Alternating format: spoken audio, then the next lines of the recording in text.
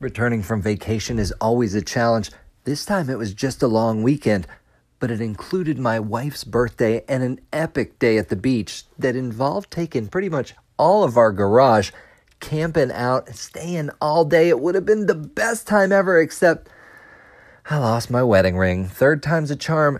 I think it's actually gone, and I don't know if I lost it body surfing, digging for sand fleas, or really getting into it with a frisbee during a game of Can Jam. Are you not familiar with this widespread panic type game? Well, learn more, but now's not the time.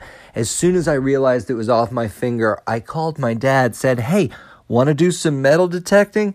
She said no, had just started drinking, but I got in the car and headed that way because the last time I lost my ring, I bought my dad a metal detector. The time before I lost the ring, I used ringfinder.com and got the pros to the scene, and they found it within moments. So this was the same ring that I'd lost now 3 times. And I'm not quite the metal detector other folks might be. I scoured the beach, but there was no finding it, though I did come up with an old penny, an Angry Orchard bottle cap, and somebody's key. So who knows? I might have found a vacant Airbnb, and that would be worth my trouble. But with Labor Day in the rearview mirror, it's time to get back at it, lost wedding ring or not. And with that, I only wish I had video of Mr. Rogers going off to work in the morning, because in my mind, all of life is just taking off your jacket, putting on a sweatshirt while you throw your slippers on. But today, we'll do the heavy lifting while we'll talk about dream jobs, AI, and the Beatles, as we love me do some joshing around. The big news of the day involves loungewear, as Dorothy's red ruby slippers have been found.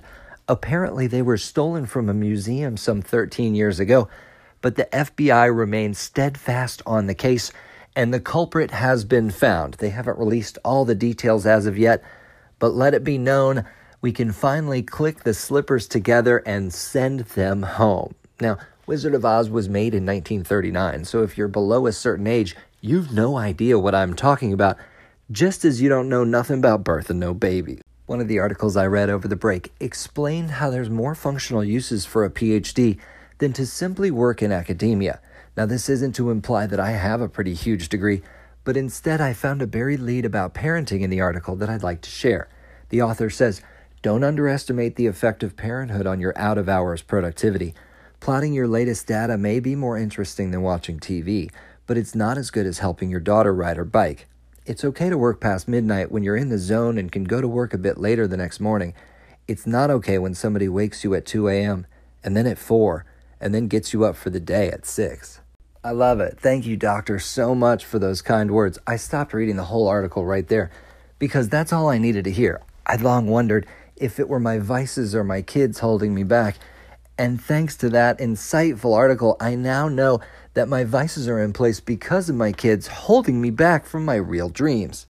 While I might have once wished to host a fake radio show, I certainly never dreamed of being a real estate agent running a successful business. Instead, I've always aspired towards my real dream job, that of being a mattress tester. This is where I would walk into work late at night, only to find a new Sealy or Serta on my desk that needed to be certified. So just as I do every day, I'd lay down my weary head, sleep for 7, 8, 9 hours or so, and then when I arise, I'd comprise an essay letting everyone know how well this mattress slept. After a hard day's night, I'd clock out and have a good 15 hours left to myself for what I choose to do. The motto of early 20th century labor unions used to be 8 hours for work, 8 hours for sleep, and 8 hours for what you choose to do. Now the new union motto is let the machines do it, but don't forget to pay your dues. A celebration of labor is such a 20th century train of thought. In a not-too-distant dystopian future ruled by artificial intelligence and machine learning at the control of an elite few, the holiday that just passed will soon come to be known as Labor in Memoriam Day. It's been a little less than a year since the artificial intelligence division at Google created AlphaZero, a somewhat sentient being that was able to teach itself how to play chess after being programmed with only the rules of the game. It took this machine only 4 hours to absorb all of humanity's entire history of chess and then figure out how to beat the world's greatest chess masters and the most advanced artificial intelligent computer-playing chess bots around. Since then, this AI device has overthrown 3 elections, won 2 Golden Globes, and is now proofreading tweets for Elon Musk and Kanye West. While computers are getting creative at chess and soon they'll overthrow the world, for now they haven't learned how to write jokes, at least not well. There's a few joke-writing computers out there, but so far the best they've come up with is a computer went to the store to buy an nary code. Stupid computer. Nary a code would be all zeros. What? That's bad. It's been argued artificial intelligence would do better to grow and thrive under a dictatorship rather than a true democracy, because if you disregard all the privacy concerns and concentrate all the information relating to 1 billion people into one database, you'll wind up with much better algorithms than if you respect individual privacy and have in your database only partial information on 1 million people. Let's hope it makes computer-generated jokes get better too. Otherwise, the only few highlights include, why did the computer family leave the party early? Its motherboard. In the 21st century, data will eclipse both land and machinery as the most important asset, so politics will become a struggle to control data's flow. That sounds like a serious problem, but it's going to take a good 30 years for all this fiction to become science, and by that time, it sounds like I'll be touring the sights of a very organized America as I retire in style with an AI RV doing all the work. As my wife and I take in the sights on our computer-generated tour across America, I can tell you the first song we're going to play. It's an American Ideal by the great British band The Beatles. Here Comes the Sun will blaze out of our speakers as we take off across those Abbey roads, more alive than dead. I apologize, that's way too many references to The Beatles. While they did inspire me a bit as a kid, if you were to ask The Beatles or Elvis, I'd probably answer back The Beastie Boys or Eminem. 20 years ago, being white in high school required a mandatory experience with the Beatles. These days, I'm not sure if that's still true, though Dad's trying to make sure it's so, as she regaled the kids with tales of the Beatles over the weekend. At least she tried, but as soon as the band was brought up, the kids wanted to know, didn't the Beatles get broken up by a pretty woman? Dad said, well, not so much pretty. Excuse me, kettle, pot's on the phone. But we'll just leave that there. She went on to say, well, yes, Yoko Ono did break up the band. The kids said, well, was everyone upset? Well, people were upset, she said. A lot of people liked the Beatles. Yoko Ono's fans were upset too. In fact, it's rumored John Lennon was shot for derailing her solo career. I'm just kidding.